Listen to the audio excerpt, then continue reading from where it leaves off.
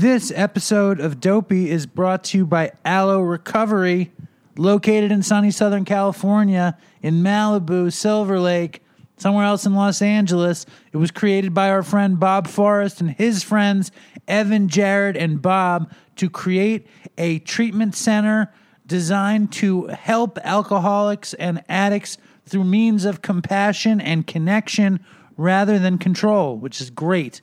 They care about their clients. I've had friends who are their clients, and they can attest to that. They make sure that a detox is as comfortable as possible, which is not an easy thing, but as comfortable as possible is great. They have amenities you wouldn't believe, including sound bath meditation, which I'm dying to try, equine therapy, which I would be interested in trying, sweat lodge in California, which sounds awesome, surfing, which I'm kind of tentative about trying, but I would do it, and so many other things. It's an amazing place to go. If you're fucked and you're willing to go to sunny Southern California, I totally suggest going to Aloe. This episode of Dopey is also brought to you by our good friends at Sober Buddy. We want to talk about Sober Buddy because it's super available to you if you need some help with your sobriety. It's the little blue fluffy guy you may have seen in sober memes on Instagram or Facebook.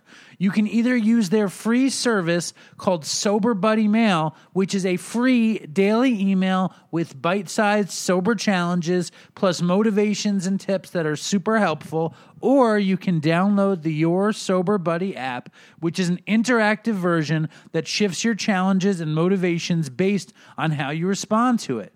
The app also has a sober tracker that's down to the second and daily check-ins from Buddy, where he asks you how you're feeling and if you're sober, and then gives you advice based on your mood. Right now, Sober Buddy has over 30,000 people using their services to get sober, and I know we've had a bunch of people in the Dopey Nation who use it and really love it. If you're interested, check out Your Sober Buddy at yoursoberbuddy.com, and you can see all of their services there. It is nice to have these free and very inexpensive resources out there for everyone now. It's been a long time coming. Again, that's yoursoberbuddy.com. Please check them out. I would do the free thing first and see how you like it. It's Sober Buddy Mail, and then check them out at yoursoberbuddy.com. You can't get enough help with this stuff. This episode of Dopey is also brought to you by our good friends at SoberLink. SoberLink knows that somebody cares about your recovery. Unfortunately, relapse is so common, especially when it comes to alcohol, because it is widely available and highly prevalent in many social settings. This is why having true accountability and a deterrent from drinking is so important for staying sober. SoberLink has been empowering and helping people with alcohol use disorder since 2011 and is trusted by hundreds of treatment facilities. The SoberLink system consists of a portable, handheld device that documents proof of sobriety in real time, keeping you connected to your family, friends, sponsor, treatment professional, recovery coach, or anyone else who worries about your well-being. As an exclusive offer to our listeners, you email info@soberlink.com and mention Dopey for $50 off your device. Do it now for that someone who cares. Let SoberLink help you stay off the sauce. And most importantly, this episode of Dopey is brought to you by listeners like you in the Dopey Nation through the power of Dopey Patreon.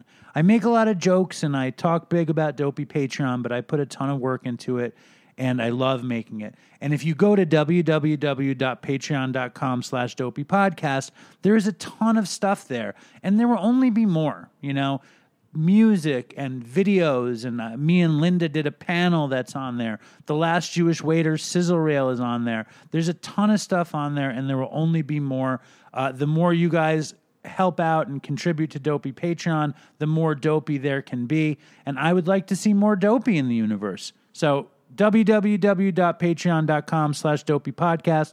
Please help out, kick down, and make the dream of Dopey better for everyone. And also, we have gear at dopeypodcast.com. Our good friends SRO Prints makes it happen. We have really, really cool tank tops, t-shirts, long sleeves, hoodies, and we have a crazy sale happening on the graffiti shirt, 20% off, fucking Good So Bad, 20% off, the Just Ahead, old colorways. Everything must go. Our prices are insane.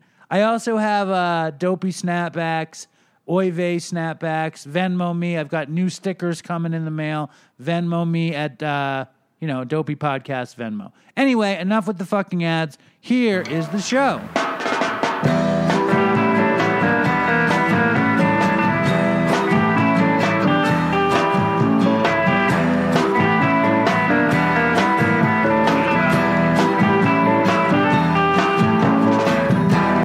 Welcome to Dopey, the podcast on drugs, addiction, and other dumb shit.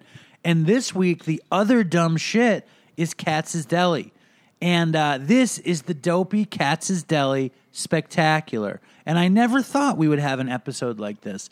When Chris and I started the show, I think for years, I made sure that the word Katz's was never on Dopey. If the word Katz's ever got on Dopey, we bleeped it.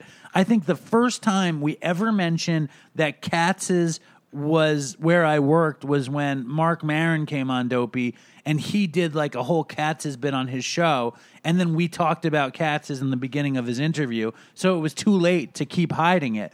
But we had hid Katz's from Dopey because it was part of our whole anonymity thing. But since then, we've embraced it, and I wanted to share a bit of Katz's with you guys.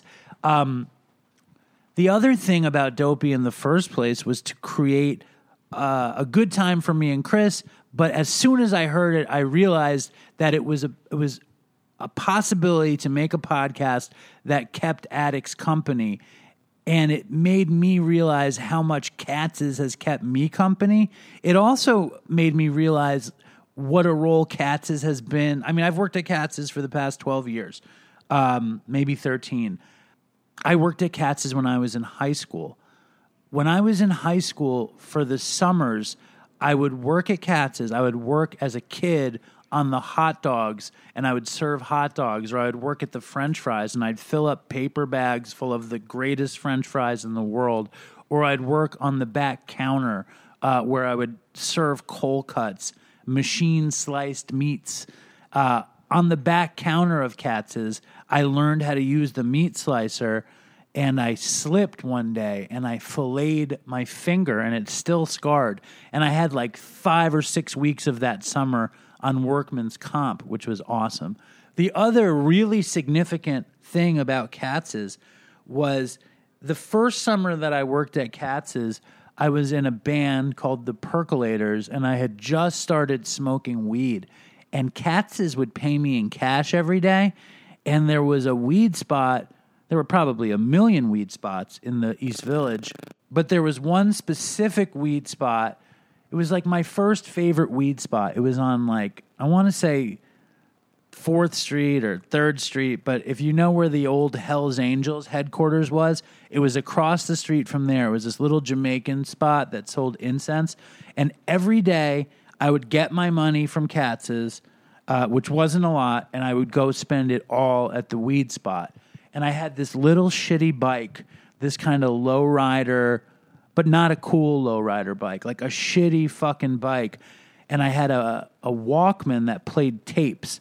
And every day I listened to Bob Marley, Natty Dread on one side, and the other side, Bob Marley Uprising. And I would just pedal stoned through the city from Katz's back to my dad's house, listening to like those songs on Natty Dread. It still makes me feel just incredible to think about that. And my parents would be away, and I would get back to my parents' house in the summertime, and I would smoke weed with my friends, and we'd play like Sega Genesis. We'd play like Sonic the Hedgehog, or we'd play NBA Jams, or Double Dribble on old Nintendo. Like it was old times. And right now there's like a thunderstorm moving in, which also reminds me of those days. We would play cards in the kitchen and listen to Bob Marley and smoke. And Katz's was just this huge piece of my life. It taught me, it was a total entree to old New York. Like back then there were still Jewish people who worked there, and they were like rude to the customers, and they talked shit. And it really like, it made me feel real to work at Katz's. It gave me this edge to me to work at Katz's, and it was awesome. I don't know if we ever told this story on the show, but back then, before then, I had gotten a job at Katz's with my high school friends Dave and Jim, and we decided we wanted to create a delivery service at Katz's. It was before there was restaurant delivery from Katz's, and we said we were going to take Katz's flyers to corporate buildings to get them to order lunches, which is ironic because that's now my career that I do that. But I was 17 and we would take these flyers to corporate buildings, only we would never take them to the corporate offices. Instead, we would just take them back to my house and we'd get stoned and play video games, or my parents' house and we'd get stoned and play video games. But they wouldn't pay us. They were only going to pay us based on the business we brought in, but we didn't bring in business. So the deal we made was when we would get there, they'd give us sandwiches, and that would be our pay until we made them money. And there was an old Jewish meat cutter, and he's like, "What do you guys want?" And I was like, "I need a pastrami on rye with mustard." And my friend Dave was like, "Pastrami on rye with mustard." And then Jimmy's like, "I'd like a turkey sandwich on white bread with mayonnaise and lettuce, tomato." And the guy's like, "Get the fuck out of here." And like we just laughed because it was the first time being really exposed to old New York, and it left a mark on me. And the other thing was that Katz's was owned by my cousin. I've never revealed this. My father's second cousin is this guy named Fred. He bought Katz's with his brother-in-law in the 80s, and that's how I got to work there. And when I was coming off of drugs, and I came, when I was living in L.A., I found out my mom had leukemia, and me and my ex-girlfriend moved to Vermont, and I was miserable and in a prolonged kicking of heroin and methadone and benzos. I was in bad shape for that summer, and I didn't want to come back to New York because I thought it would be too much pressure. But after I lived in Burlington for a few months, I realized I had to go. So I called my mom and I said, "What do you think about me moving home?"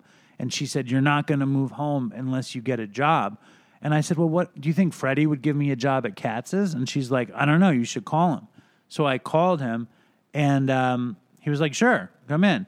And my mom didn't let me move in with her. I wound up moving in with Jim's mother instead because, like, my mom didn't want to deal with me in our little apartment, and that was probably for the best. And that was 12 years ago, and I started working on the back counter with this Jamaican guy named Gus. I worked the shift on the weekends from 3 p.m. to 3 a.m. and during the week from 3 to 11. And I hated it. You know what I mean? I fucking hated it. I hated everything about it. And I never held on to a job. I rarely held on to jobs. I tried to hold on to a video production job, but obviously my drug addiction got in the way. But every other little job I held on to for such a short time that I didn't think I was going to stay at Katz's. And it's one of my favorite recollections is I was with this Jamaican guy named Gus, and it was starting to get busy. It was like in the fall. And I was like, "Dude, it's so fucking busy." And he's like, "Boy, you think it's busy now, you should see it in December at Christmas." And I was like, there's no fucking way I'll ever be here at Christmas time. And now it's fucking 13 years later. So Katz's and Dopey obviously has been a long time thing. Katz's being twice as long as Dopey. And so I wanted to show you guys the interior, the belly of the beast. So I talked to a bunch of people at Katz's, about why it's special, about how long they've been there, and a little bit about me and Dopey and the shit that I went through. Because also, I basically bottomed out at Katz's and got sober at Katz's. And Katz's is a huge part of my recovery. So this guy, the first guy I talked to is named Ed. And he started there as the doorman on the tickets, and now he's one of the managers. So check it out. Here's Ed. All right, I'm standing here outside of the world's most famous delicatessen, obviously Katz's, with my good friend and Katz's manager, Ed. Welcome to Dopey. What's going on, Dave? So how long you been here? Going on 8 years now. I can't believe you've been here for 8 years. That doesn't seem possible. 8 long years, dealing with you. It was great. I think it's the time of our life. Ed used to be a Knicks fan, and now he's a Nets fan. So how does that feel? I'm feeling great right now, being that the Knicks did not make round 2. So it's going to be Brooklyn from here on out. Sorry, guys. These hoes ain't loyal. So what do you think is so special about Katz is from an outsider perspective, but more importantly, from an insider perspective? From an outsider perspective... Oh, shit, it's Katie. Yeah, Katie's here today. From an outsider's perspective, I never had pastrami before I worked in Katz. It's definitely a different experience from any other deli. You know, our system is different. Our food is different in the sense of just a lot better quality. We're not giving you these machine-sliced, frozen food. You know, everything is hot, fresh, hand-sliced by a cutter. And you get a little bit of nostalgia when you actually get to walk into Katz. You feel like you kind of go back into time a little bit. So that's one of my favorite parts. And the customers seem to love that part. Oh, the customers are one of my favorite parts. When you see somebody come from either out of the state or out of the country and just excited to be inside, it gets you excited and you want to give the customer the best experience you can. And a lot of the times they really walk out and are very, very happy about not just the food, just the experience they had while they were inside. All right, we don't want this whole thing to be a fucking Katz's commercial, man. Of course not. A Dopey Nation. How's Dopey Nation going out there? You know, they're doing okay. But more importantly, I want to know from an insider perspective, in all honesty, there's good days, there's bad days, but you can't deny it's one-of-a-kind specialness of working here. What do you think makes it special to work here?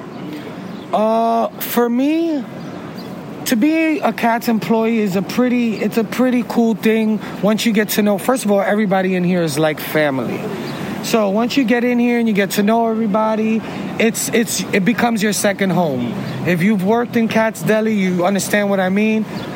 You come in as a stranger and you immediately become family. As long as you don't rub any people the wrong way. But you know that the real rule of Katz is the day you feel the most safe, the next day is when the shit drops. It's the most dangerous feeling you can have.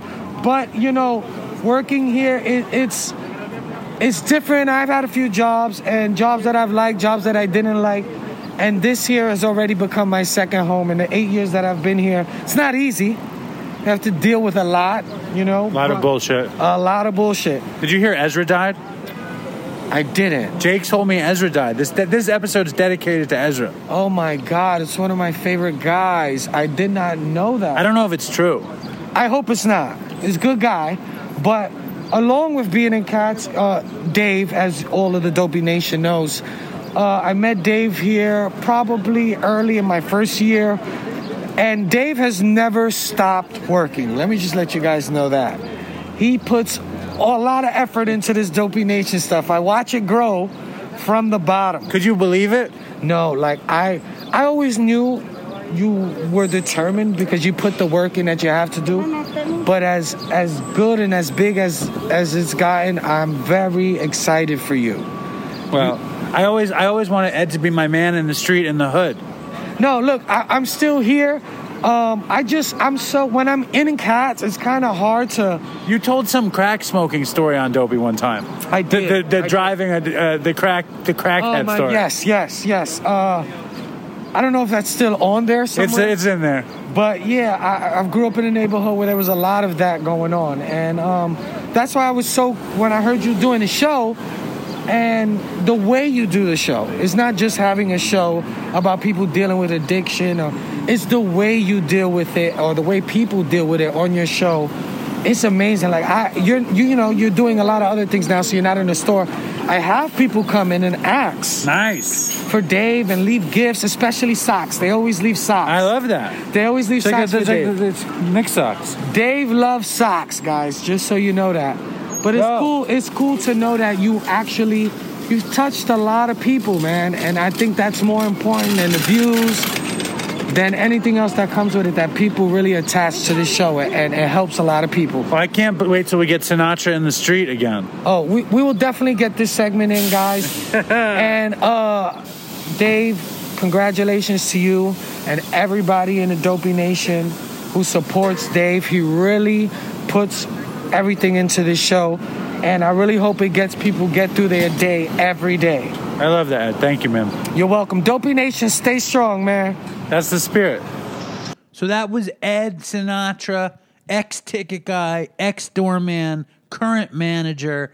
And when I met Ed, he was doing a little radio show, or maybe even a little TV show, and my vision was to do a Dopey segment with him out in Brooklyn called Sinatra in the Street, where he talks to maybe current or ex-drug dealers about some of their craziest experiences.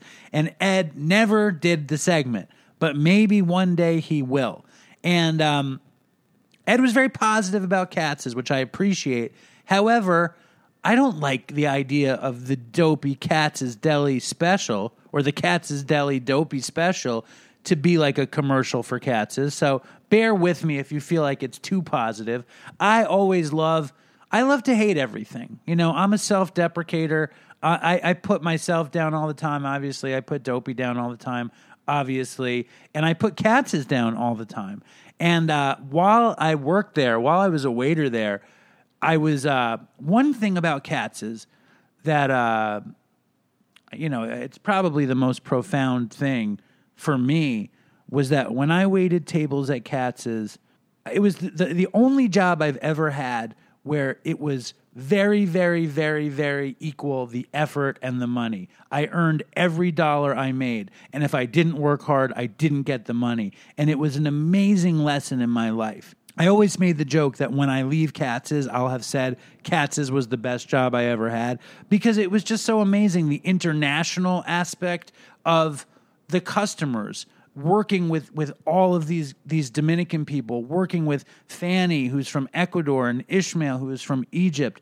It was really like, it has been, I still work there, it has been an amazing experience for me. And I know that the best guests on Dopey came directly from Katz's. Or the most famous Dopey guest, I'll say, came directly from Katz's, which of course was Jamie Lee Curtis. I met her on the line as she was leaving, buying Christopher Guest a fucking Knish. Bob Forrest, I saw him buying French fries, and I bum rushed him to get him on Dopey. And now Aloe is like our biggest sponsor.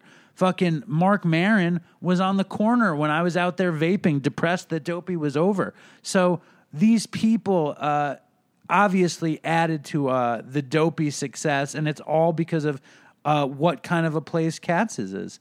And I'm obviously very grateful to work there, and I owe Katz's a lot. And that brings us to our next guest, who is the current owner of Katz's. And I met him, I want to say like 11 years ago, and his father and my cousin were the owners, and Jake came in to check it out. And I don't want to ruin any of his story, but I was very surprised that Jake wanted to come on Dopey. And I think it was awesome. I'm forever in his debt. He's my boss, so it's weird to have your boss on the show. But here he is. Here's Jake Dell. I am sitting in a secret location on Houston Street. Actually, I'm sitting in Katz's Deli in the new secret back room with my employer, Jake Dell. Welcome to the show. Thanks for having me on. Pretty weird, right? It's super weird. Especially in this room, it's super weird. You know, I recorded in this room with Alex before it was a room, when it was all fucked up. When it was and a bathroom? Gray. No, when it was me and Alex were in the bathroom doing the show.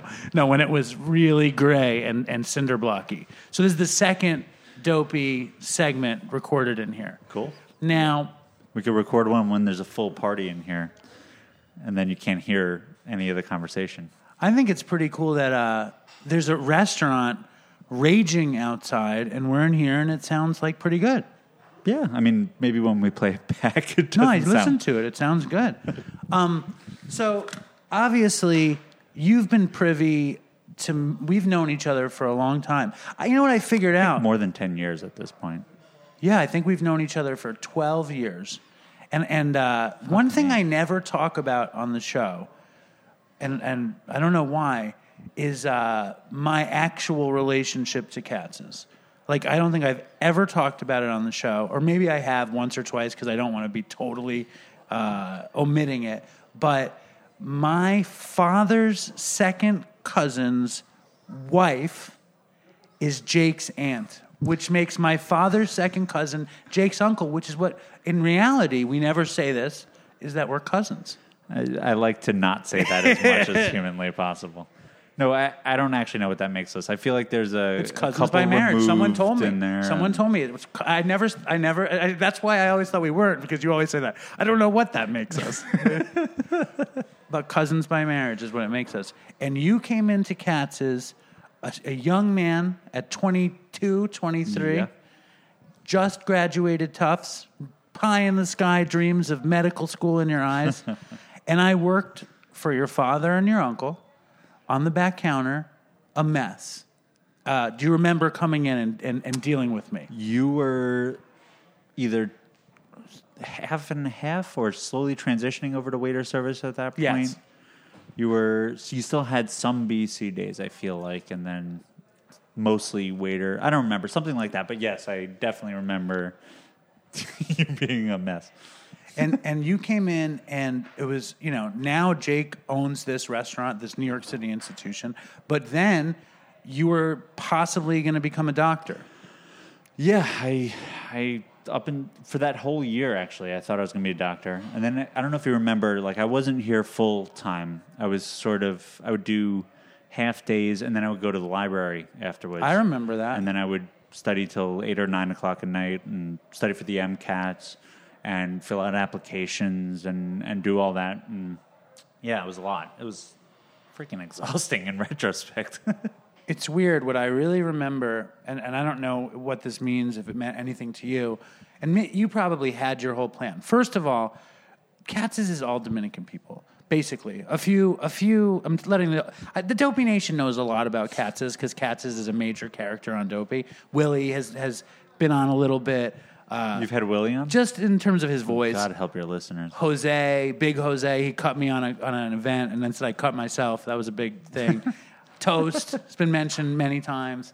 And Chris used to come in here when I was working. But in the early days of you in medical school and me working, I was still using, and I remember they were like, you were starting to learn different parts of the store, and you were doing waiter service at the same time a little bit. Yeah. And I remember one day we sat down in the back of the store, and I was like, you could be one of a million doctors, or you could own the greatest deli in the history of the world. I actually remember that conversation. You do? I do. It was profound, right? It was a pretty deep. We had a couple of pretty deep conversations there.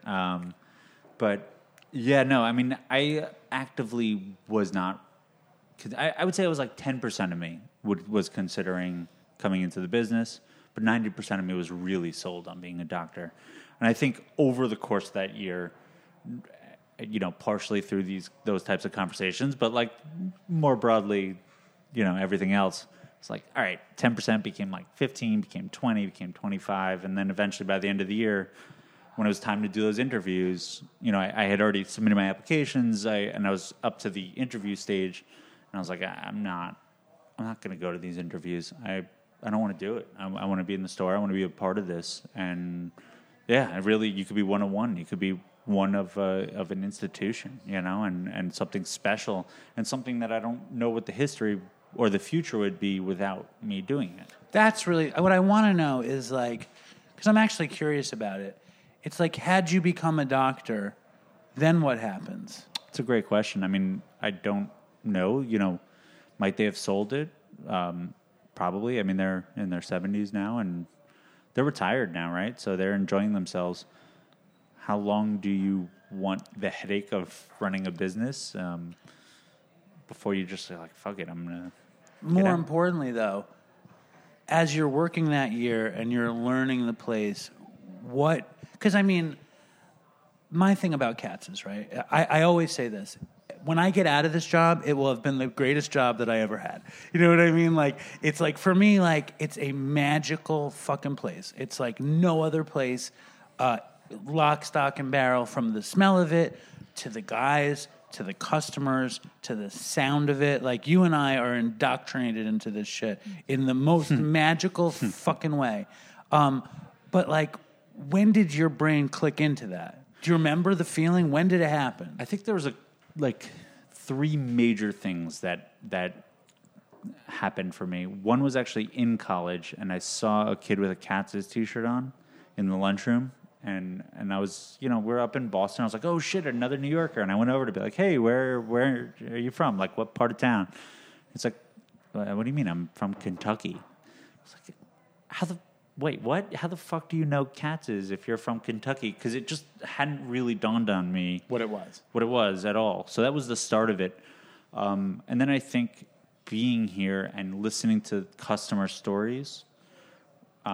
And there's one story in particular that'll always stand out for me, and it was this older woman who was just so sweet. And I think I've told you this story, the 94-year-old woman who was like, oh, me and my 4 sisters used to come here, and we'd split a corned beef sandwich, and your heart melts when you hear those kind of stories. And, and just moments like that reaffirmed that what I was doing brought people joy. And sure, there was the intellectual component, there was the, headache component, there was the this. There are all these other components, but there's still that joy that you bring customers that you can't really accomplish in a lot of other places. Well, it's an undefinable specialness. It is like maximum specialness. You talk to anyone in the world. Well, not anyone.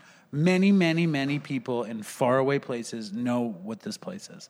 And did your dad... We had one customer who was like, I wore my Katz's shirt on the top of Machu Picchu, and there was another guy wearing a Katz's shirt. That's like that's like the Louis C.K. Awesome Possum. Have you ever heard that bit? No. Doesn't matter. It's a stupid... Okay. Louis C.K. has a shirt that says Awesome Possum, and he goes into the post office, and he sees another guy wearing the shirt that says Awesome Possum, and he points at the guy, and he's like... And it turns out he's not wearing his Awesome Possum shirt that day. But on Machu Picchu, they both wore... They're both wearing Katz's shirts. It's insanity. There is something magical about this place that is greater than New York, because it also represents New York to a lot of people, right? When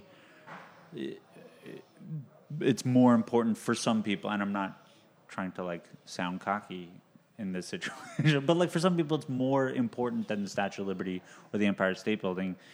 This is New York for them, and that's an amazing. I think you sound very cocky. First of all, thanks. I think you sound very fair. I think you sound very. But I would say I'm trying to reel it back a little bit and say it in a way that wasn't like a douchebag. Well, what I always say is it's the Empire State Building of the Lower East Side. It's the Taj Mahal that gives out pastrami sandwiches. I think it is that shit, but it's all those things together. Yes, and I think I'm just making fun of you. I think it is those things, especially because people get to eat here, or their grandparents lived in the neighborhood, and that's a huge component to it. Or they were students here, and they came here when they were 20 years old for the first time, and there are special memories and moments that happen the first time they came, and so then they come back and they're like, oh my God, this reminds me of insert, here. Did your dad and Jake's dad was one of the most he still is, but he's one of the most classic New Yorkers in the world. He I would wait tables here, and Jake's dad walks around. And also, I knew Jake's grandfather when I was in high school. But Jake's dad walks around, and he talks to all the customers, and he has very, very refined shtick. And he says, "Hey, you came to get your fix," and he does this thing. I started using that one a lot, by the way, lately. I'd be like, "Fix." It always ring in my ears when your dad would say that to people. Well, it's pastrami's a drug. Yes, it is. Well, food is a drug for real, and pastrami is the most true. Perfect, savory, salty, fatty, juicy, hot. Yeah. But also the visual component. Oh yeah. People go. It's that first bite. It's everything, and people's brains melt when they take that first bite. I think it's about the hot and wet, the primordial of it. But and the salty and the smoky and the color it's everything. Yeah. It's just a perfect sandwich. So when your dad walks around, I always was just in awe of him. But I knew what he was doing more than anything was he was loving the love. He was like a solar panel taking in love from the store. And he reflected it right back. You know what I mean? And it was like, was he ever like, Jake, you have to just do this. I need you to do this. I need this to keep going. Did he ever say, come on, or anything? No, never forced me. Not forcing you, though. Just being like, come on, you don't see what we have here? No, because for me, being a doctor was something when I was 8 years old that I really wanted to do. And so for a long, long time, for the majority of my life up to that point, all I wanted to do was be a doctor. So my father wasn't going to mess with that. And to his credit, like, that actually, I think, allowed me to be able to want to come in. I think had he put a ton of pressure on me, I might have resented it, or maybe not resisted wanted to. Yeah, or resisted in some way. But I will say, when I did tell him that I wanted to do it, it was like that, just pure smile, like just huge grin, ear to ear. I guess that love was just coming out that you're talking about there. So when did you tell him? At that end of that first year, I sat both my parents down. It's like, I think I need to do this. And my father, like I said, my father was smiling. My mother, who's, she's a tough cookie. She's like, for real. Jake's mom is a tough cookie. She was like, just got super practical with it.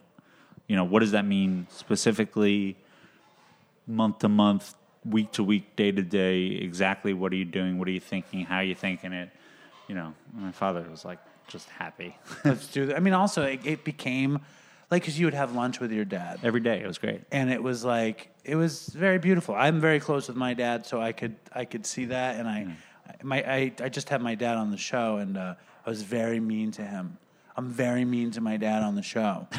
I'm like really mean to him, because recently, right, he comes out. That's just not fair, because he's not. He's not going to be mean back to you. He's too nice. I know. That's why. That's good. He comes out. He came out to the house, and you just Nora, pick on him. No, Nora drew him. Okay, this you know what? Now I'm going to be mean to you in defense of your dad. Well, you got to do what you got to do. But Nora drew a picture. My dad's very critical. Nora drew a picture of her and my dad and gave it to him, and he said, "Who's this?" he's like, "What is this?" And poor Nora's like, And he goes, and she goes, "Do you want me to color it in? Maybe that." And like Nora's like, "Fuck you! Do you want me to color it in?" And he's like, "Yeah, I think that's a good idea." My dad gives the picture back, and then he comes out a month later. Linda gives him the picture, and you know what my dad says? "I thought she was going to color it in." He's very critical. So I just made fun of him on the show about it. That's why I'm a heroin addict, because he was so difficult. He was so critical. Anyway, so your dad is thrilled, and I love watching you and your dad. And at that point in my life in the store, Linda had just gotten pregnant, and that was like I feel like a couple years in, right? Wait, how old's Nora now? You came in 2010. 9, technically. Right. Linda got pregnant right then, like maybe 6 months after you came in. Got it. And when that happened... You were freaking out at first. Of course. I was a drug addict using drugs with a baby on the way with a woman that I had only known for 6 months. That's a lot. Yeah, I guess when you put it that way. Yeah, that'll do it. And I was part-time waitering and part-time managing. You were managing and inheriting the store. And I think that's when you started to notice things weren't so great in Daveville. Yeah. Yeah, I mean, there were little things at first that I was just like, oh, maybe he's just a weird guy. Which I still, maybe you are just a weird guy. But no, there were certain like lapses or things that we would talk about multiple times, or like delays in doing things that were like, yeah, definitely noticeable. Well, I think also, in the midst of it, you would give me these looks. And I think later on you said, I think when I had just come back and I said, "What were you thinking?" You were like, "I thought you were depressed." I thought that you were like, "I thought there was something wrong with you. I just couldn't imagine it was that." Yeah. Yeah, no, that's absolutely true. I just thought you were off. Like I couldn't pinpoint it. But yeah, then once it sort of started like... I know informants in this place started telling you, look at Dave, he's all fucked up. I have no he's comments. nodding out. I have no We can just say comment on that. informants. Half of them are dead now anyway. Damn. I know all about it. I have my sources. I know what happened. I think I have more informants than you realize, all right? I know of two. And I'm not going to say names, but so what did they say? So they were sort of pointing it out and turning it on and saying like, hey, I think he's using, some people were like, I don't know what he's using. Other people were like, I'm pretty sure He's on heroin. Other people were like, just look for yourself. And then I also overheard a lot of people talking amongst themselves. So that's the other thing is often people get comfortable in wherever they are and whatever they do and any job and ever. And I think sometimes they maybe either forget, and sometimes they do it on purpose probably, but sometimes they accidentally don't know what they're saying, and I would overhear certain things, sometimes in English, sometimes in Spanish. Well, give me an example of that, though. Well, I don't want to... You don't say I don't want to name. give too many details because then certain things might give away people, and I don't want. It's not fair. But It's definitely water under the bridge. I mean, that saved my life in a way. Yeah, but I don't. I want people to feel they can trust me. And so But if anyone ends up listening to it and then it's like, well, I can't tell Jake anything because I know he'll just spill about it later. So Nobody listens to this show anyway. Fair enough. Yeah, hi to the 3 people listening. More people listen to this than Schmaltzy, though. I'll tell you that. Oh, God. Oh, we can make fun of Schmaltzy later. What the hell is that? Oh, right. So, like, did you... One person was like, did you see him basically nod out while talking to a customer over a soup? And then the other person that they were talking to were like, yeah, he was there for like a solid 6 minutes. And I was like, there's no way that in my head, because I had overheard this and I wasn't part of that conversation. I was like, there's no way that he was standing, hovering over a table for 6 minutes. Do people realize how long 6 minutes is? It's a long time. It's a long time. And then I looked at the camera. No, really? And it was... You never revealed this to me before. I have not told you this. It was somewhere between about 45 seconds and a minute. And It wasn't 6 minutes, though. it wasn't 6 minutes, but do you realize how long 45 seconds is? Dude, I do. I was a fucking disaster. But when you talk about comfort in a job, are you talking about people talking about shit? Or are you Yes. talking about my comfort in the job? I wasn't. I was actually talking about the first, about them, the comfort and the willingness. That's the one risk of filming inside of a restaurant, right? Is random waiters and waitresses come up. Although I'm sure you spoke about Fanny many times on this podcast. I'm sure I have. Yeah, no. So I was talking more about comfort level of coworkers talking to each other when a boss is walking by them. Right. Well, you spend 60 hours or more in this place, you better get comfortable. Right. It's your family. It's your friends. It's people that it's your whole social network. So you're going to talk to them, which is fine. So in that particular story, I overheard it and then checked the camera myself. It was bad, and that was close to that final.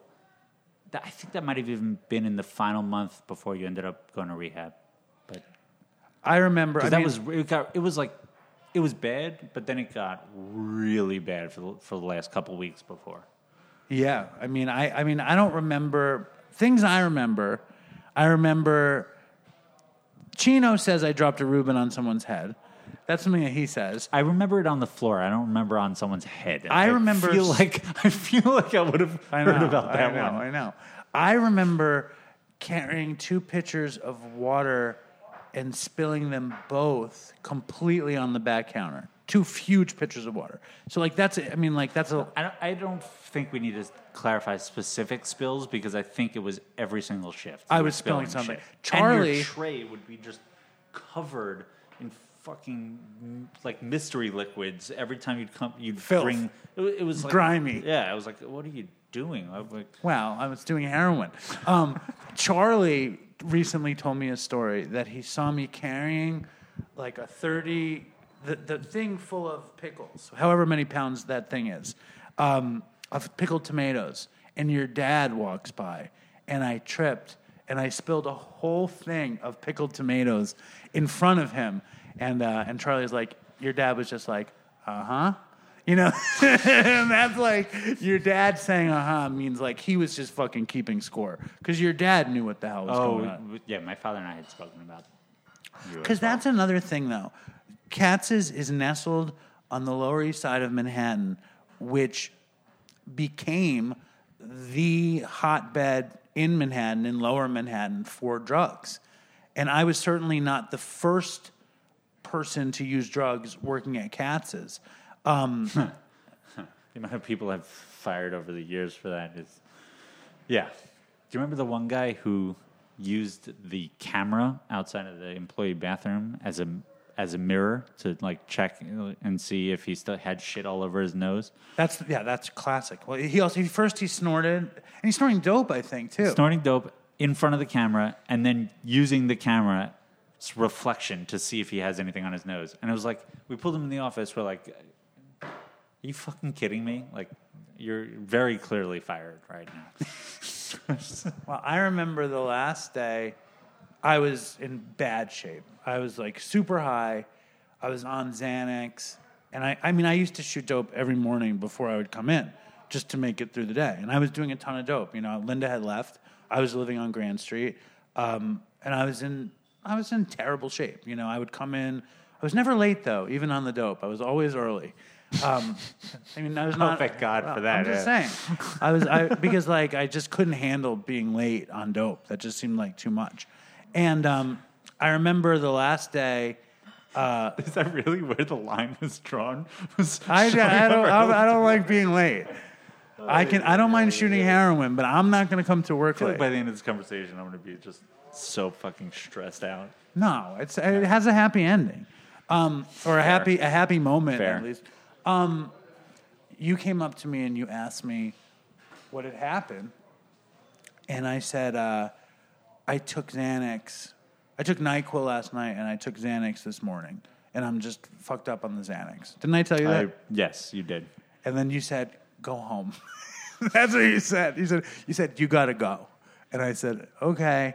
And I don't remember who called me. Do you remember?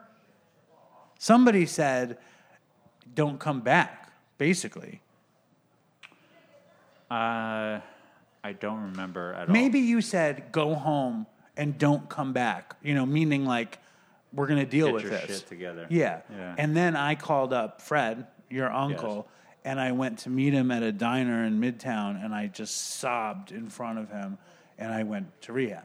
Yeah. You know, and then I came back. We actually spoke about that then too. My uncle, I saw him the next day for breakfast, and we were eating, and it was like, should we give him a chance? It was like, he's family. I think we should.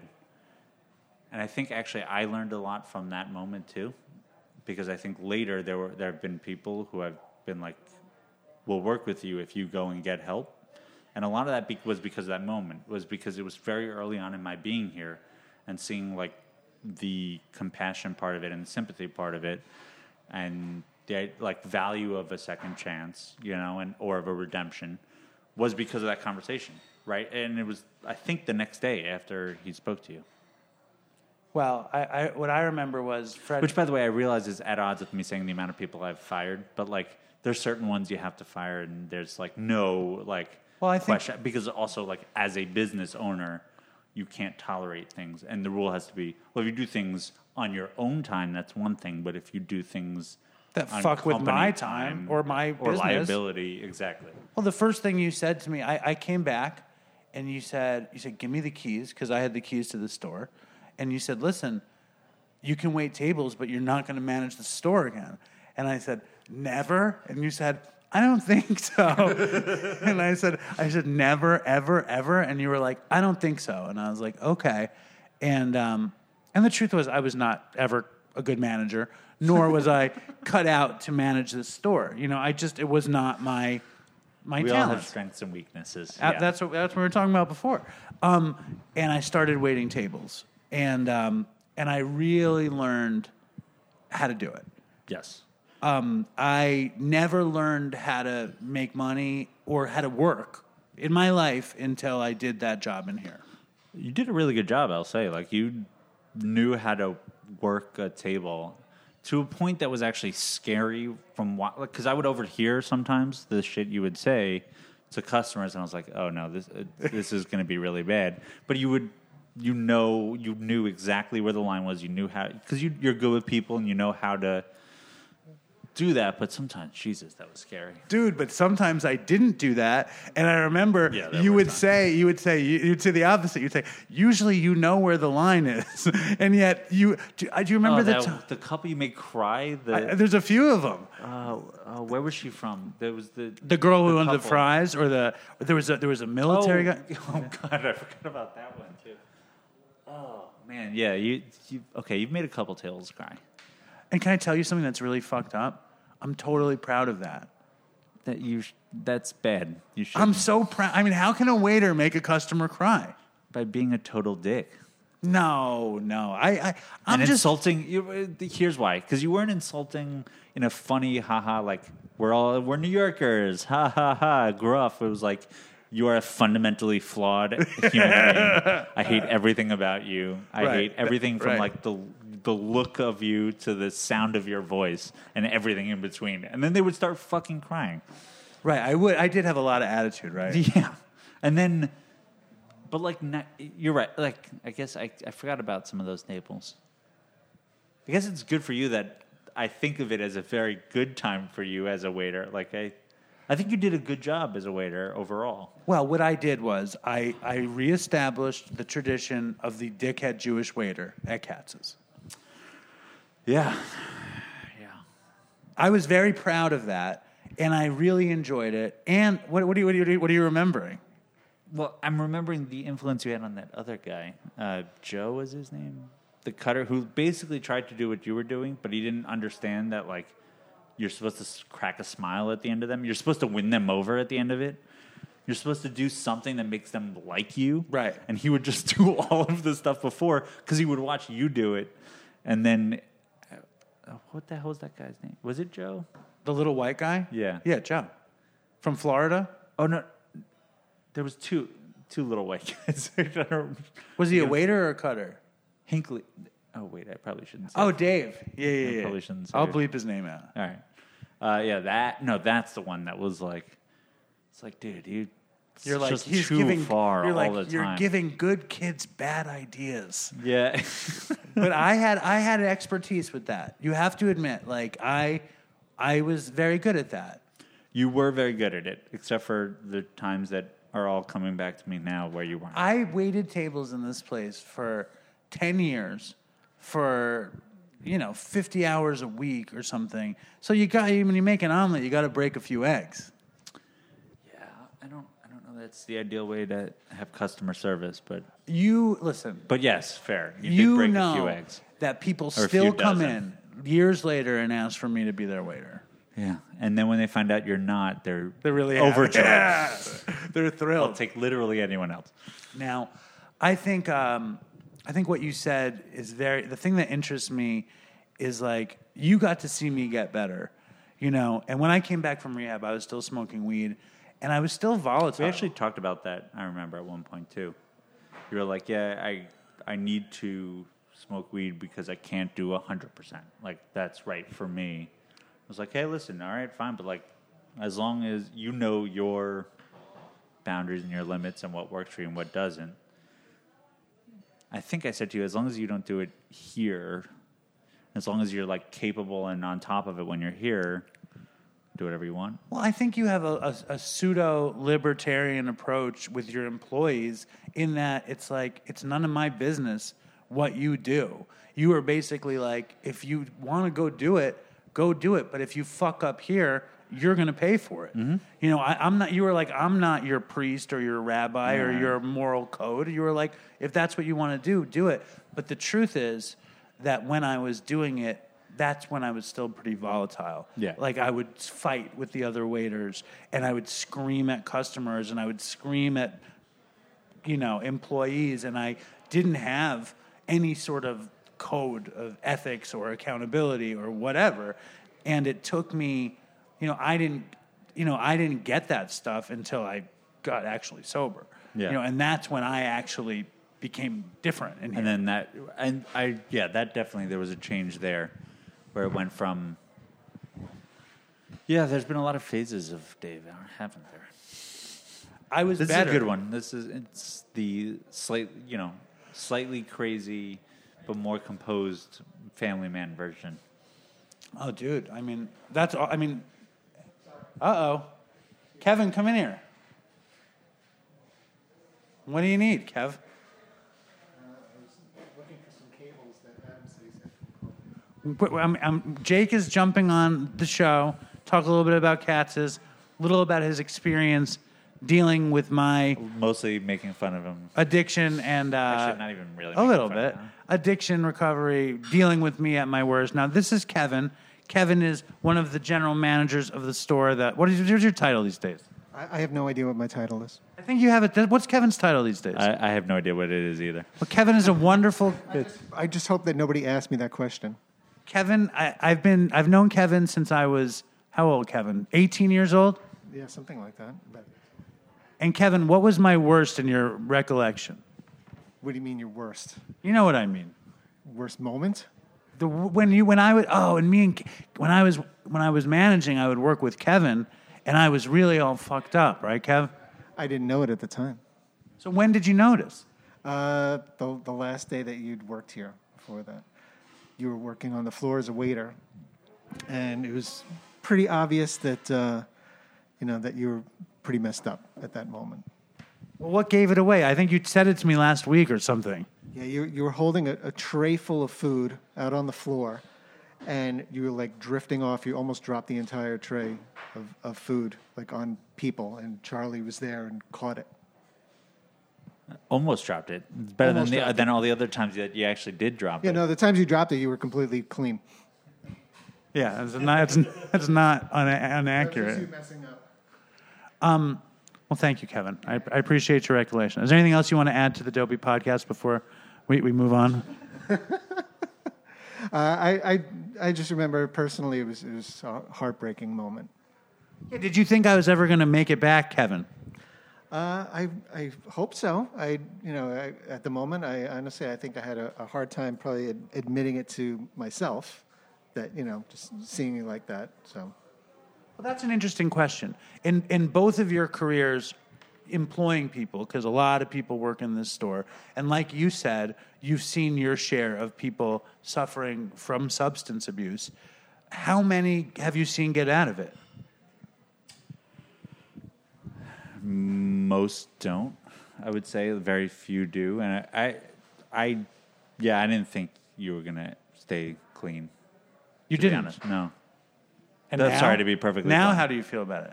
Now I'm impressed. You feel confident that this is I'm gonna toe the line? I do, actually. Yeah, but had you asked me even 5 years ago, I probably wouldn't have thought that you'd stay clean. Well, 5 years ago, I was like a year. I had a year, so that makes sense. I think the change that I noticed, like where it seems like it would stick, was in the last 3 years, I would say. And probably around the time you moved out, got the house and second kid, and those types of moments. I think there was a clicking and a realization that was very different than earlier. Well, when you have to, one thing that was heartbreaking for me was I remember I went to your dad, and I was like, Alan, what do you think? I'm doing good. Don't you think I could be a manager? I want to be part of this thing. And he looks at me, and your dad loved me. He loved my shtick more than anybody in the store. Literally. He's a man who loves shtick. Yeah. Yes. He was the only, That's for sure. I'll even rephrase that. He was probably the only person in the store who actually liked my shtick. And he looked at me, and he gave me this look, and he said, David, once a junkie, always a junkie. And I was like, oh, that fucking hurt. But it was also a measuring stick for me. And I think part of the reason he said it was to elicit that response. It's you're either going to do this or you're not, Yeah, I mean, I think also a lifetime of seeing people unable to escape it is like definitely jades your view on it, right? I mean, how many people do you know who tried to and then don't? And so then it fucks with your brain, and you start thinking like, okay, well, there's no hope, right? And there's no hope. And the odds are there are no hope because so often that is the case. I'm not saying like I'm not glad that you're Of course. not, but it'd be a lie to say like we spoke about it. My father and I spoke about it too, and we're like, yeah, it's kind of a matter of time. Because also the way you were approaching it, some of the things you were doing made it felt like it was a matter of time. It felt like there was no hope. Yeah. Because I wasn't sober, and I was doing a lot of stupid shit. It wasn't so much you weren't sober as it was the stupid shit. Well, the idea of sober, not being all fucked up, but probably the actual definition of sober is clear-headed, good judgment, sober thinking. Fair enough. Then in that case, yes. Right. I meant more like... I wasn't nodding out at the table. Yeah, exactly. I don't give a shit if you want to smoke weed on your own time. I don't care about that. As long as you're, A, not using anything more serious that's going to lead to a decline, and even more importantly, you're doing anything that's going to affect your work here. Personal side, right? Like thinking just from a business perspective. Totally. But, it didn't look like that was going to be the case for a while. No, because I could not use sober thinking or be sober or do anything right. And then you, shockingly, like, I don't even know how I pulled it off, but I got out of waiter service. It was the greatest thing. It was the greatest accomplishment I've ever done in my life. I can't even believe I did it. Yeah, now you're pissing off customers in a different way. In a totally radically new way. Different level. Whole different level now. Yeah, now you just call them up and abuse them at home. Yeah, well, I mean, or at their job. But it's been, for me, like, to get out of waiter service was like the fucking greatest thing that ever happened to me, and chipping away from it. So I thank you, and I thank you for letting me work here. It's been amazing and horrible at the same time. But when you deal, because I've been here for a long time, and I've seen a lot of people continually struggle with substance abuse. Yes. How do you deal with it as their employer? Like, in terms of like how long can you let them go? What can you do for them? What responsibility do you feel when working with them? That's a really good question. I don't know that there is an actual answer to that. I feel like often it's person to person. Like sometimes, first off, there are clear answers, right? Clear instances, like I mentioned before. If you're doing something on the job, it's cut and dry. There's no, wishy-washiness about it, because I can get in trouble, the store can get in trouble, we could all get shut down and have no jobs tomorrow. So there has to be a zero tolerance policy from a business perspective there. But if you're at home and you're going out 7 nights a week and you're popping pills and doing whatever you're doing, and you're out till 6 a.m, and then it's fucking up your work the next day, that's where the gray area starts and becomes less, it starts to shade a little bit.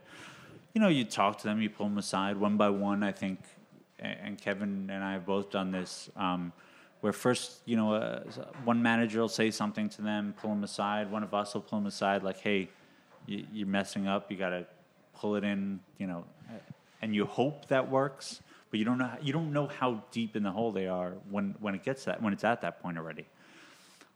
Although usually if we're speaking to them, it's usually at a point that's bad. Right. If we've noticed it at that point, then it's noticeable, and they're beyond a point where it's just not affecting them here. If you're doing it and then you're bringing it onto your job and you can't help yourself, then you're definitely past a certain point. Right. And then at that point, once you're past that point, it's like, what can you do? And you can plead with them, and you can try to get other people to plead with them. But it does feel like all roads then lead to eventually, it's got to end. Because you gotta go. I haven't seen anybody else in this place get better besides me.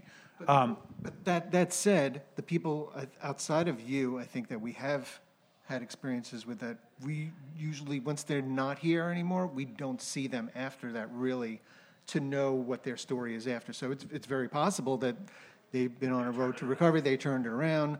It's not like people that we have a personal, connection to that we've seen, like, down the road. It's like, hey, I'm glad you got your act together, which, could very well be the case. I know there's a couple of people that we've dealt with that after the fact, and I have no idea really what happened with them. It's absolutely true. But there's some people I feel like we've spoken to and say, like, hey, it's starting down that road. I'm not saying don't live your life or do whatever you want to do. I'm not in charge of you, but I am in charge of your employment. And I've noticed that they'll maybe they're just hiding it better, to be honest, or they come up with a set schedule of how they're going to use, and then they'll fuck up where, like, on specific, once a month they'll fuck up. You know what I mean? And it becomes like an acceptable level of it. You can handle that. But we've seen that once or twice too, where I don't know where that falls in the spectrum. I mean, like, Well, it's somewhere before somebody spins out of control, or it's somebody who might not be an addict, and maybe they just use too much, and maybe it's not like that, or maybe it doesn't even matter. What the line is, right? Like, where do you physically, where does it become addiction versus where is it? If you're doing it regularly, the same thing every month for years and years, how? The line is defined in the addiction world as when you recognize your life has become unmanageable, and you decide you're an addict so then or in an those alcoholic. Case, they're not addictive. They don't have an addiction because it is manageable for those people. Exactly. So it's the step before, and they're able to manage a work-life balance, I guess you would call it. People would say functional drug addict is what people would say. Sure. There's functional alcohol. It's functional, anything. Yeah. Because if you're able to function on a daily basis, not bring it on your job, or not have anybody realize that that's what's going on, that you can still maintain a higher level of function, then it's Then we've definitely had a fair share of those where and that line is sometimes like it's like a tiptoe. They go back and forth. They're like, they fuck up and then they're fine. Then they fuck up and they're fine. And they're like on that, just on the border between functional and addiction. Those guys usually wind up getting fired, though. For something. Yeah. Something goes wrong. Potentially. I mean, but then again, listen. If they're not in control, of that aspect, then they're usually not in control of something else, here. Yeah. Also, we have 200 people here. We don't know everyone's personal life. There Thank may God. be like 190 people that would fall into this functional category. I don't think so, but hey, you never know. I understand exactly what you mean, because I think that's a fine point. Now, we've talked a lot about my career at Katz's, your career at Katz's. We've implied Kevin's career at Katz's. He's been here since he was a kid, and now he's not a kid anymore. But what I want to know before we go is the craziest shit you've seen at Katz's. And I've seen a lot of crazy shit at Katz's. And I know what you're thinking right now is, what can I say now on this thing? I know you're thinking, I know the craziest thing I've seen here, but what can I say on Dopey? And I'm going to tell the story. My favorite crazy story is how I got to waiter service. And that story was, there was a gay waiter named Nigel. And Nigel had a meat cutter named Caesar, who's now an internet millionaire, making, I think he has not a millionaire, but I think he made $400,000 on Dogecoin. Caesar. $400,000. Anyway, so Caesar's cutting fucking pastrami. Nigel comes up. I think Caesar says a homophobic remark at Nigel and not, let me have a matzo ball soup, faggot. He had a different horrible line. He said, like, you're gay or something, and Nigel got pissed. It was way worse. Yeah, and that's something about each other's mother. Nigel grabs the knife, stabs Caesar in the ear lobe, not the important part of the ear, and they get fired, and I become a waiter. The other greatest moment in my career was that moment. It's like George Harrison. The greatest moment is him becoming a Beatle, and the second greatest is him leaving the Beatles. Exactly. So, Kevin, what can you think of as a? I'll let you go first because Kevin will go based on you. What is a good rock'em sock'em Katz's moment? I feel like there's been some good one, like late night brawls, like 4 a.m. knives out, 20 on 20. That was a pretty wild one. What was that? It was 4:30 in the morning, I think, or something like that. Are you talking about with the plates up front by the grill? That was a wild one too, though, Yeah, where he I jumped wouldn't over the mention grill. a name, Yeah, that was pretty wild. No, yeah, we're gonna skip that one. Yeah. Well, that was a classic. I was there for that one. That was when, I can't say anybody's name. No. That was when a certain manager hit a certain customer with a certain door. Oh no, that's a different one That's a too. different story. Yeah. No, I'm talking about the one where these guys came in and there was somebody working at the grill and they started taking the plates. Does his name rhyme with Lino? No. No, Oh, well. Does his name rhyme with Even? possibly. Good. No comment. So what happened? They started. These guys came in and they came in purposely just to see him, and they started taking the plates and throwing it at him. He's behind the counter, and they're throwing plates at him. Then they all run out. He grabs something sharp and Does it rhyme with Bife? and leaps over the entire grill in one bound. It was the which most is- athletic thing I've ever seen. Yeah, and runs out the door chasing them, and that was obviously that was it. Yeah, This employee might have a real likeness to Andre Iguodala. That's fucking funny. He looks exactly We're gonna like move him. on. We're gonna move on from But that one. but that was, I mean, like, most importantly, one of the coolest things about Katz is it's a 133-year-old restaurant that exists at the crossroads of New York City, where it's employed by generations of first-generation immigrants to New York. So what you get in that soup is magic, and you get danger, and you get craziness, and you get dreams becoming fulfilled, and you get violence sometimes, but it is that heady brew. You also get weird sex acts in the bathroom sometimes. What kind of weird sex acts in the bathroom? Well, let your imagination run wild. Do you have a camera in the bathroom? No, I don't. Is this Chuck Berry's restaurant? No, but Oh, sir, he had a camera in the bathroom. He had a camera in the toilet, and he used to shoot videos of vaginas. How do you not know this? Aren't you a rock and roll fan, Kevin? I listened to the music. yeah, but he's also a big Chuck Berry fan. So then he's like, no, I can't. I refuse to accept this. So can you think? I mean, like, so. Maybe Marvin Berry, but not Chuck Berry. All right, just relax. Come on, take it easy. I think it is a magical place. It is. I call it the most delicious corner in the universe. Yeah, You like I that think one? The customers make it more special than like if there weren't for the customers, then we'd just be a bunch of psychopaths running around with knives. So I think the craziness of the customers, I think it's more than the craziness of the staff, but I think we have more fun with the stories. It's an incredible balance if you It think is. about It's it. crazy on both sides of the counter. Between the balance of craziness of the people that work here and the craziness of the people that come in. Yeah, and you're right. I like the original thing. I like that visual of like the joy, absorbing joy, and then reflecting joy, because it happens with joy and craziness and like nostalgia. Like all those things reflect on both sides of the counter between each other. And then there's these awesome moments that just like really New York moments that end up happening across customers, between cutters, talking to different customers, and there's all sorts of crazy interactions. It's like the best people watching in the world. I mean, it's amazing.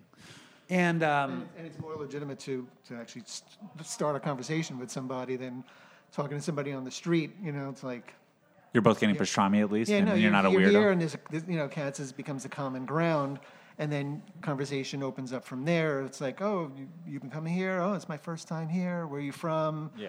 And it opens up that whole window of first timers or people that have been coming here for their whole lives, and it's like a cool interaction to watch from an outside. It really is. and Kevin, how long have you worked here? 40. I think it's 40 or 41. I never. 41 years, okay? When I met Kevin, he was a young man with a leather coat, a guitar on his hands, and a dream on his lips. I got rid of the leather coat. Actually, the coat's in the closet. Now, what have you experienced in the changes with the store, the customers in 41 years? How do you sum that up? Less crazy or more crazy or same crazy? Well, you saw, I mean, basically, as the city changes, Katz's changes, only we're like the bottom of the ocean, so the change comes to us last, I think. Well, the neighborhood changes. I don't know about just the people in the neighborhood change. Some people, I mean, there's a handful of people that I've been seeing since day one that still come in here. The staff, obviously, just the whole demographics of people that, Talk about the demographics of the people that have worked here in the 41 years that you've been here. Well, when I first started, there was a lot of Russian guys behind the counter, Polish guys. The Russian guys scared the shit out of me when I was a kid. Not going to lie. Why? Because they were big and had big knives and were mean. It scared the shit out. I was like 6 years old, just terrified of those guys.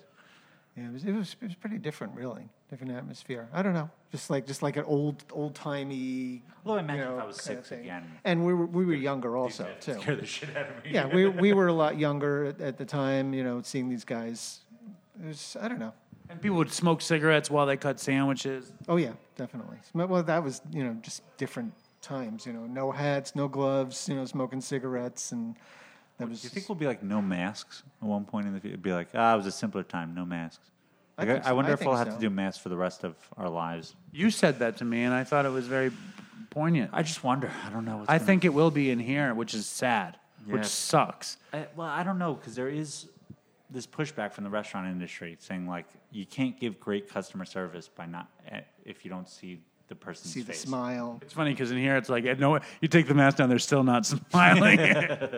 Yeah, that part could backfire. Right, exactly. We're actually better off with a mask. Oh man, that guy is really giving me a dirty look.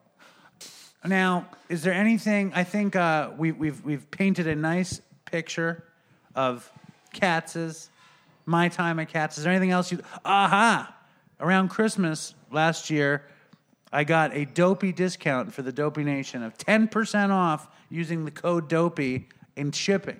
Why the hell did we give you 10%? I don't know, but you barely let it happen. Like everyone complained, they're not giving me the 10%. Will you give 10% to the Dopey Nation with Dopey code Dopey? How many orders are we getting out of this? It's not bad. I don't know. None of the orders went through last time. I'm asking only when I work the phones to. But it's really not. Yeah. I could say exactly. I could say any number, and if you don't get the discount, Dave will pay the difference. Are you willing to give the Dopey Nation 10% off? Sure, I'll give Dopey Nation 10% with the Dopey code Dopey. So creative, Dave. Thank you. You said I was very creative, so that's good. That's a shock. I wouldn't have thought of that. Is there anything you want to add before we're through?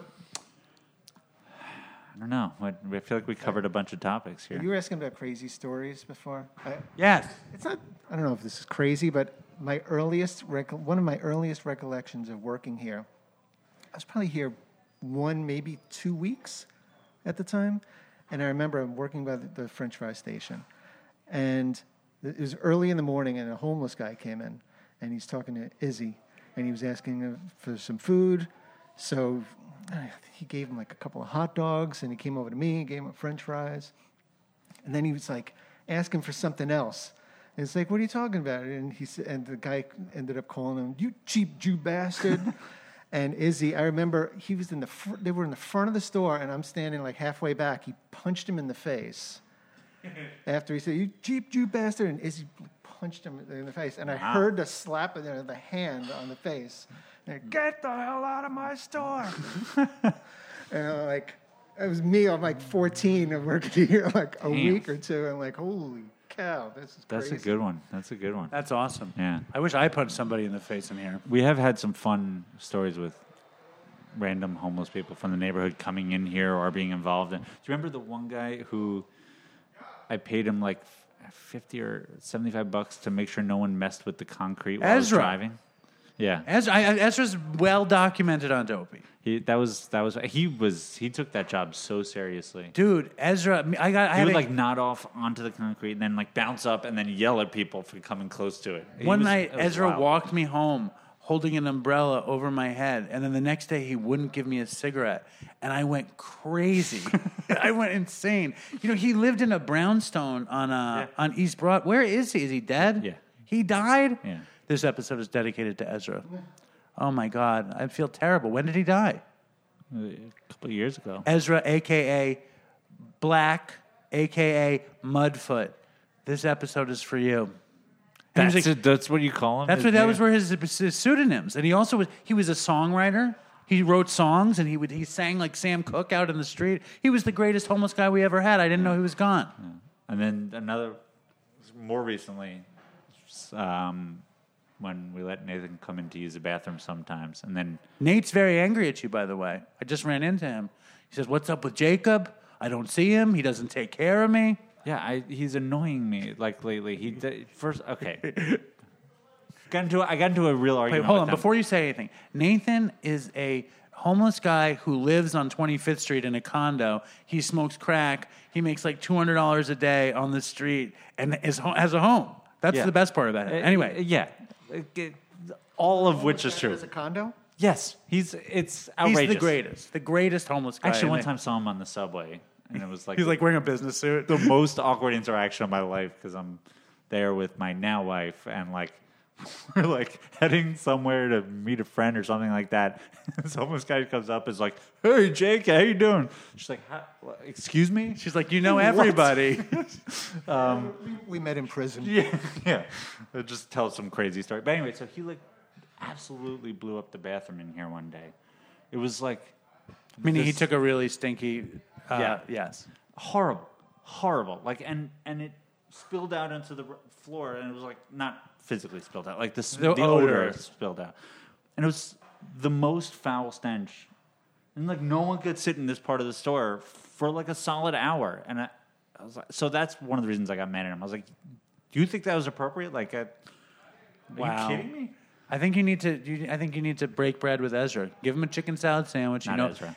I mean, sorry, with Nate. I know he likes the chicken salad. It's the only thing he'll eat. And the hot dogs, right? And hot dog. Or just he only eats chicken salad. Yeah. I think you should bring a chicken salad home today and give one to Ezra. I gave him whatever his name is, Nate. Sorry. I'm sorry, Ezra. I can't believe he died. I can believe it, but because people ask me about it. There was a project for like I remember someone. What was this? They were doing like a documentary on him or something like that. I heard about that too. There was a whole Dopey episode where I went home from the store. Chris was still alive. Chris had stayed at my house one night, and he was waiting for me when I got home. And Ezra wouldn't give me a fucking cigarette. And I lost my mind, and I went home, and the whole episode was about Ezra. and then like Chris was like, "How old do you think he is?" I say he's probably 71, and he's like, he could be anywhere between like 50 and 100. Yeah. There was no clue how old that and man Chris was like, and was he big? Was he virile? And I was like, no, he was small and frail. Yeah. And Chris is like, well, you sound like you're afraid of him. Are you afraid of him? And I was like, totally and absolutely afraid of him. And like it was a whole thing. And then people in the Dopey Nation will write me and ask me about Ezra, and I guess that's the answer. He died. Yeah. So, okay, I should also be clear. Like, I was told this information. You don't know that he died. So, like, I didn't see the body, for example. Right. You don't know for a fact, but he hasn't been around. But like, yeah, I haven't seen him in 3 years, I want to say. I want to say longer. And someone told me that he had passed away. So I feel like those are safe to assume that that's what happened then. Well, now this episode has taken a real sad turn. We're between 1 and 3 witnesses that were women and... I don't know. Well, this has been a joy for me to finally include some of my real work here. And is there anything like people have also said that when I do Ishmael's voice, there's too much homophobia. Do you agree with that? Yeah. All right. Is there anything else you'd like to add before we end this thing? I also think your Ishmael impersonation is not great, but I've told you that before, and you disagree with me every time you say it. I can't do. I'm not around him enough. Kevin, you do your Ishmael. I'm not around him that much either. Here, try to do better than this. You are the greatest. Gay. The greatest what? He sees me. He says, you are the greatest. Gay. Unbelievable. You're the greatest. That was way better than yours. Oh, are you kidding me? Give me a matzo ball soup, faggot. Come on. All right. Do you want to say goodbye? Say. Oh, quick crazy story. One of my favorite crazy stories here. I wasn't here, but I actually did watch it on camera after the fact. This guy came in with, I don't know if he was by himself, with somebody else. He was so drunk, he or stoned, whatever he was, high from. Ordered a sandwich, sat down. Oh, yeah, I remember this. Ate the sandwich, and then went back to order the kind of, not because he was hungry, but because he totally forgot that he ate the sandwich. How do you know? Because he didn't want to, Ate the second sandwich fully. Yeah, he thought that he just didn't remember eating the first sandwich. Well, there's so many customers that we've seen. Probably something with the ticket also. 2 to 4 a.m. on pre-pandemic on a Saturday night or on a Friday night, we're just it's sloppy. Wasted people. Sloppy. And when we came in, when I started working, there were no stalls on the bathroom doors because the junkies would shoot up in there. Is that true? Actually, for a while, we had keys on the door, so you couldn't go into the bathroom without getting the key. And that was pretty annoying, but... Necessary. Junkies come up to you and be like, let me use get a cup of ice and the key to the toilet. Yeah. Cup of ice and a glass of ice and some rice pudding. Can I have a spoon and a glass of water, please? You're like, I'm on to you. Thank you, guys. Was this a joy for you like it was for me? It's always a pleasure, Dave. I don't know if I second that. So I think that was very special to have Jake spend so much time on Dopey. Obviously, he was a huge figure in my rise and fall, or my fall and rise, my fall into because when I worked at Katz's, that was the deepest, probably the deepest bottom I ever had. That was the probably the most heroin I ever did consistently because I was making a lot of money as a manager, and I would spend every dollar I made on heroin. That was a period where I would probably do 3 or 4 bundles a day, or between 2 and, I'd spend between $200 and $400 a day. And in those days, I think that was the only period that I used like that I worked so much.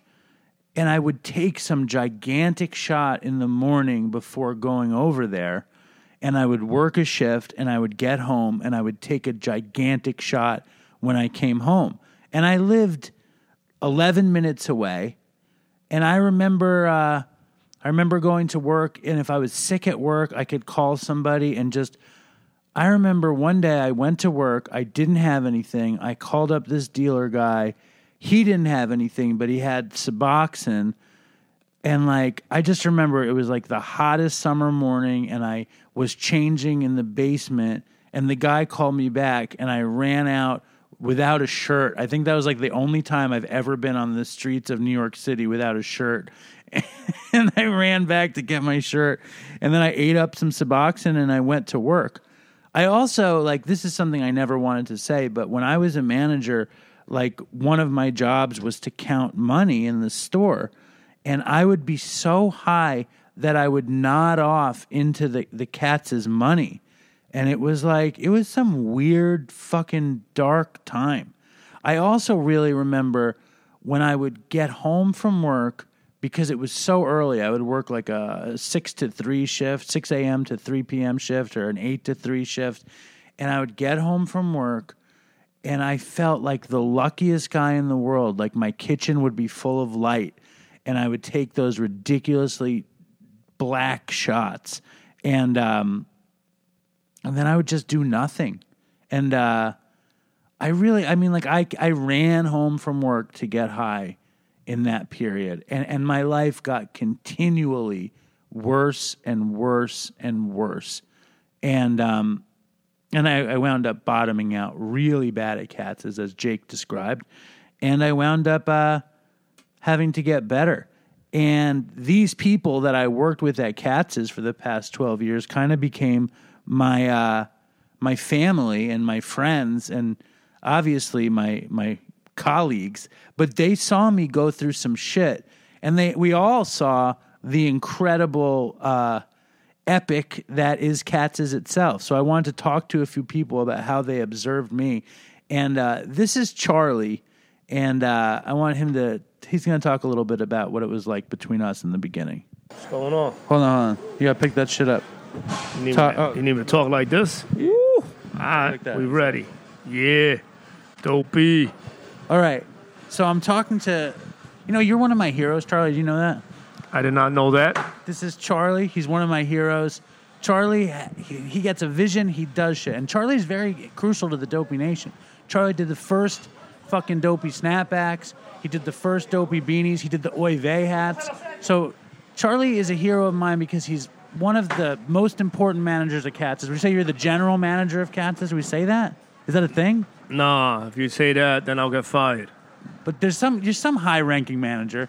If you need something done at Katz's, you go to Charlie. And Charlie also run a clothing store. He's a visionary. That's why you're one of my heroes, Charlie. I appreciate that, Dave. You like that? It's true. I appreciate that. I think you've ignored me telling you that for years. I have, because, sometimes you don't want your flowers given to you. You want them later. All right, just relax. Because I don't understand you, Dave, but I love you. All right, here we go. This is the real interview here. All right, so how long you worked here? 20 years. How old are you? 38.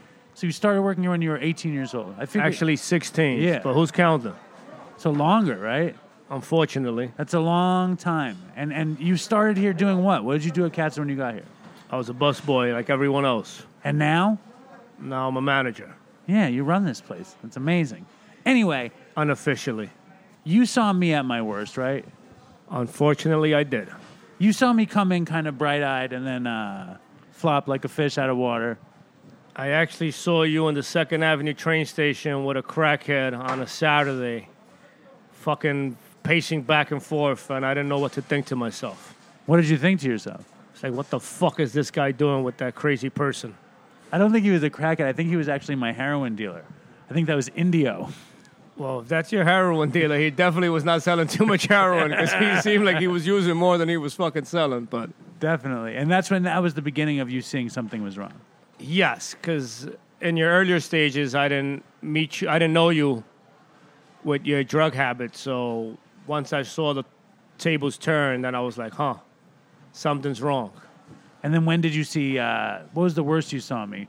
Then pretty much I guess that was a binging season for you because that whole fucking next 2 weeks was just crazy. You're coming here just dropping shit all over. You used to take the customers' food without them even fucking finish eating. Yes. What about the sour? You used to pour water in a fucking cup and the water's all over the table, but you're still continually pouring? Yes. Great job, Dave. What about the great sour pickle story? That's my favorite one. Oh, sour pickle. It was fucking raining sour pickles. So this is a busy Friday. The owner's on Dave's ass because obviously he noticed something's wrong with Dave, and Dave just starts dropping sour tomatoes on the back counter as he's serving a plate. But not like 3. It was like 64 and didn't even notice. Just kept walking, went straight to the table. Wow. It's amazing. It's amazing to me all that I lost in here, but it's also amazing that I got to get my shit together.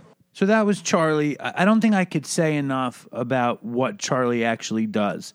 He owns a juice bar now in the Essex Street Market. When the store is at its busiest, Charlie is fucking giving commands, and he's an amazing leader, and he's an amazing entrepreneur, and I only say it because it's true. The dude is serious business, and he has a company that does embroidery, and that's where we got all of our hats. And I love working with these guys. I love working with Charlie. And this next guy might be the only waiter competition in terms of like me trying to keep up with somebody. His name is Marty, and he was a force to be reckoned with on the floor. All right. So I'm at Katz's collecting stories. This is my friend Marty. Marty, how long have you been waiting tables at Katz's? About 15 years. Wow, that's a long time, Marty. It's a very long time.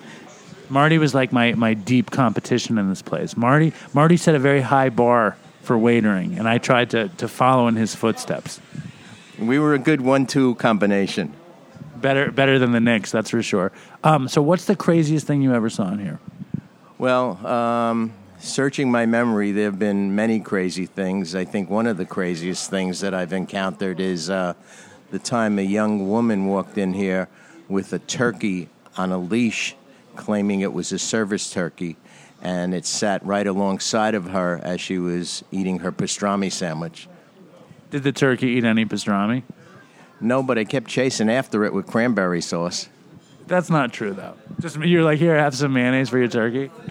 Yeah, you're right, but I certainly felt like I wanted to. But it was a service animal, and we were stuck with it. So the turkey ate with her? Yeah, the turkey sat right next to her on a chair. Yeah, whenever anybody would bring in a service animal, I was always pretty annoyed by it. I was always sure that service dogs bit people at Katz's. They brought in a lot of weird service pets.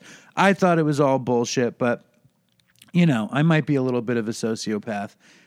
We gave away our dog after all.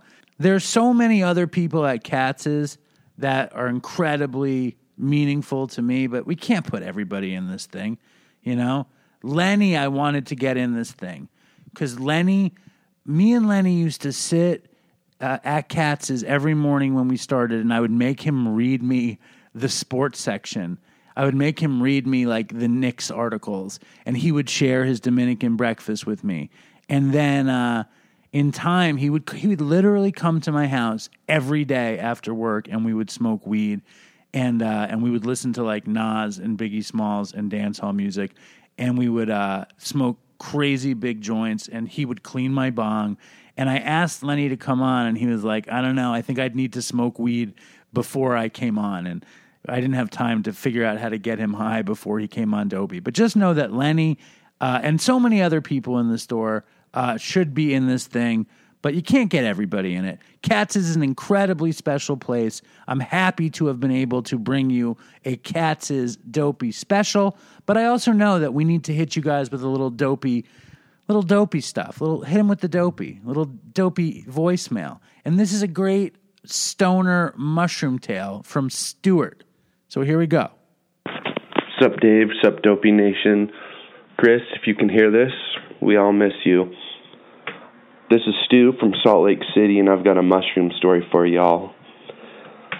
So my friends and I used to love tripping on all sorts of things, mushrooms, LSD, Molly, and we would kind of make rituals out of it. Like when we did Molly, we would have music playlists and black out all the lights and do crazy glow stick light shows. When we would do mushrooms, we would usually go camping and take them at night in the mountains and walk around with tiki torches. We wouldn't usually make it very far, but it was so trippy. So my one friend named Luke, him and I were getting into mushrooms a little deeper than all the rest. We were taking higher doses and taking them more frequently. So one day my brother said that he wanted to trip with us because I was telling him how beautiful it was. And so Luke and I were like, hell yeah, cool. We'll show you our world. So we went up into the mountains. It was evening. It was the 4th of July, beautiful summer evening. We hiked up to this very high spot where you could look down and see the whole city. And so we brought a thermos of tea along, very powerful tea. Very, very strong mushrooms. I mean, they just schooled all of us so hard. So at the beginning, we were just laughing, and we felt like little kids. That's what I love about mushrooms, is it makes you feel like a little kid again. And we were sitting on a carpet on the hill, and it just felt like a magic carpet, and we were flying and all this. It was just nuts. But it was a hard trip, and by the end, we were like rolling around on the ground, just trying to keep it together and hoping that it would end. And so in the process of all this rolling around on the ground, my brother and I both lost our glasses. And I was like, oh no. So I was searching, and I found my glasses finally. And then I was searching for Tyler's glasses, and Luke went and took a piss, and he happened to piss right on his glasses. So he found Tyler's glasses. So I went up to Tyler, and I was like, "You're going to be so happy. Look, I found your glasses." But he was not in this reality at all at this time. And his eyes were open, he was awake, but he was not seeing you or hearing you. And he would try to talk, but he just sounded like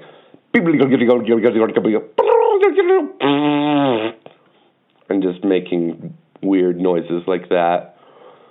So I was panicking and thinking that I was going to have to take him to a mental institution for the rest of his life, and he had permanent drug psychosis. But Luke told me he would probably just piss his pants, and then the tea would be out of him, and he'd come to. And so we sat with him for a long time, and that's what finally happened. He pissed his pants, and then he finally came to. And at first, he wasn't quite all there yet.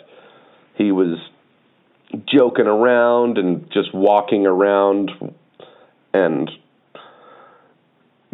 just walking around in dangerous places that you shouldn't be walking around in unless you have all your senses. And Luke and I were scared he was going to roll his ankle. Later, he told me that at this point, he thought he was in the afterlife and that he had died. But he came to more and more, and so we were finally able to walk down. By this time, the sun had come up, and there was morning joggers running up the trail, and Tyler was so embarrassed by his pissed pants that every time a jogger ran by, he would jump behind a bush and hide. So, anyway, that's my Dopey story. Love you, Dave, Dopey Nation. Stay strong. Toodles. I love psychedelic Dopey stories, but what I like even more is urine-soaked psychedelic Dopey stories. So if you guys have a good psychedelic Dopey story or just a good Dopey story, please send it in to dopeypodcast@gmail.com. But before we go, Ishmael wanted to do a recording, so here is a recording from Ishmael. Hello, Dopey Nation. This is Ishmael. I miss you. I hope you are well. What is this, Martin Luther King Jr. Day or something? Let me get a matzo ball soup, faggot. You are the greatest, gay. People in the Dopey Nation think I'm homophobic, but I am not homophobic. I love the Dopey Nation. Stay strong, Dopey Nation. And fucking toodles for Chris. We're not ready to go yet, though. That was Ishmael saying goodbye. I have to say, my time, and I don't want to be overly schmaltzy, but my time at Katz's has been one of the greatest learning experiences of my life. I would not trade it for, well, maybe I'd trade it for some money. Maybe I would trade it for a lot of other experiences. But this is the experience that I've had, and I'm happy to have had it. I will say this, that with all of the hoopla and notoriety that Katz's Deli has, nobody can scratch the surface on the magic below. And it's been a miracle to be a part of that place. So thank you guys. Stay strong, Dope. Send in an email. Let me know if you're upset that the Dopey Katz, I have to say this. Let me know if you're upset that the Dopey Katz special wasn't dopey enough or wasn't Katz's enough. I'm a glutton for punishment and criticism. So send in an email. Send in a funny drug story. Do a better Ishmael impression than me. Go to Katz's. Stay strong, Dopey Nation, and fucking toodles for Chris. I want to take a walk around the world. I wonder would it do me any good? Until I get some money in my pocket, then I guess I'll just have to walk around my neighborhood. But I want to be good so bad. Want to be so good, so bad, so bad. I want to be good so bad. Bad desire's all I ever had. And I want to take a ride up in the sky. Watch this aeroplane just pass me by. And I wanna see a Lear jetliner take a dive, just to show all of these people what it means to be alive. But I wanna be good so bad. Wanna be so good, so bad, so bad. I wanna be good so bad. Bad desire's all I ever had, and my shadow's getting smaller and smaller, and it's time to where I stand.